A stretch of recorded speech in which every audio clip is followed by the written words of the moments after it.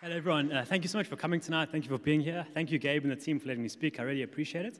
And just before I start off, I just want to ask for some grace. It's been a long time since I've done public speaking, with the lockdown and all. So I'm seeming to have forgot the basics, like when and how to breathe. So if I pass out, if I fall over, give me some time. It's coming back slowly but surely. But yeah, over the past few weeks, we've been going through the Move Again series and looking at the first few chapters of Exodus.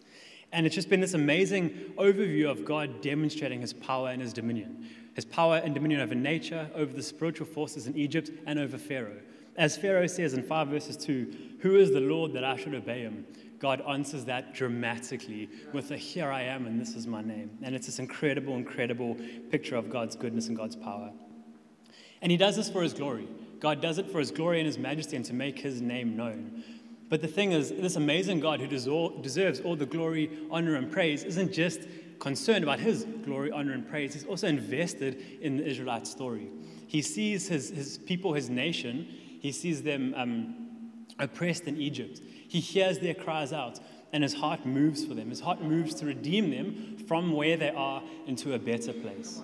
But the thing is, it's not just a redemption story. It's not just you're no longer slaves, now you write your own destiny. No, it's a journey that God takes them on, and he gives them a new identity, a new story. And it's this continued redemption, this Israel's sanctification, Israel becoming set apart, becoming a nation, and becoming a royal priesthood. My mouth. Breathe, Ryan. Amen. I need water, not just air. Turns out. And so he brings Israel out of Egypt and on a journey. This journey, this continued redemption, this sanctification.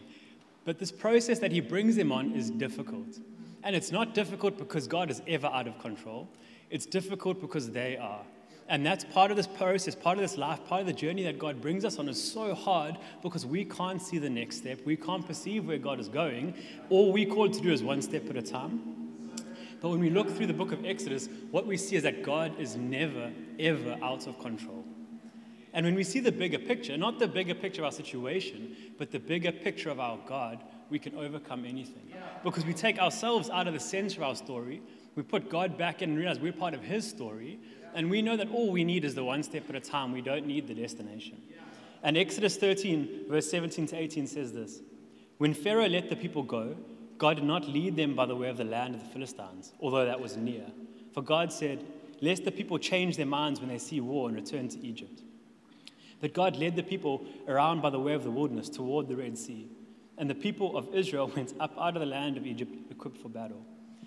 And so this word has come to me at a time, these two short verses, come to me at a time where I felt a bit stuck. Professionally, my work is going nowhere. Physically, I've been injured for the last 4 months. Spiritually, it's been a really difficult season where it's hard to put myself out of the center, and it's like, God, but I don't know where I'm going. God, where's my work going? And God has been really convicting me that it's not about my career trajectory, it's about my work glorifying God and him sorting out the rest. It's not about me being physically fit and strong at climbing, it's about me using my body and my place in this world to glorify God. And so just some encouragement from this passage: God knows what lies behind, he knows what lies ahead, and he knows what you can and can't handle.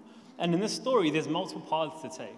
There's the shorter way, maybe in the human sense, the better way, where you have a short journey, a quick battle, maybe you lose, but at least some of you escape. But God is like, no, I've got a better plan, I've got a bigger plan. And he also knows the Israelites are ill-equipped. They've been slaves for 430 years. They don't have an army, they don't have a battle strategy. They're just a bunch of slaves trying to find a new home. And the Israelites, they're not running from their past in the story. God is taking them on a journey to a future.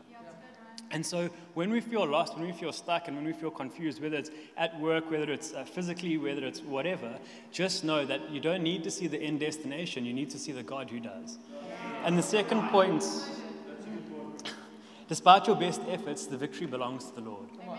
Up to now, the Israelites have done very, very little. They've barely been faithful. In chapter 6, Moses says, guys, God is taking us out of here. This is so exciting. They're like, nah, I don't think so. So they're not even exactly being faithful. But, and for them, the journey out of Egypt is basically, it's just been a free pass. They've just gone stage after stage and followed the motions and been led by the Lord, and now they're coming out of Egypt. It's incredible. And just as Paul says in Ephesians that there's salvation through faith, through grace and, oh my gosh, now I've just gone blank on it. Where's my notes? Salvation by grace through faith, so that no man may boast. And just as we didn't win or earn our salvation, just as we didn't fight for that, God fought for it. In this space, when they were lost and confused and isolated, God was the one fighting for their victory. Okay. I'm so sorry. I'm so sorry. No. It's good advice. And so just, for us, there was a barrier between us and the Lord. There was the sin that was before us. And for the Israelites, when they were led out, there was the Red Sea. There was this impassable barrier. And in this space of impossibility, God led them and said, no, if you pretend to win a war, if you defeat the Israelites against the Philistines, if anything happens there, you can become conceited and think, no, we won the victory. God is saying, no, in this place of impossibility, I will win the victory. I will open the barrier. I will lead you through, and I will close it again. Your oppressors will be gone. Your sin and shame will be gone. The way back will be gone. And now there's a new journey that's only forward and only upwards with me. And so I just want to encourage you, if that's a journey of salvation that we go through when God overcomes our sin. But I think as Christians on this journey, we often face these barriers where there's the Red Sea before, there's the Egyptians behind, and there's wilderness on side to side. And whatever that space is, I implore you, don't look for the bigger picture. Don't try and see from the bird's eye view.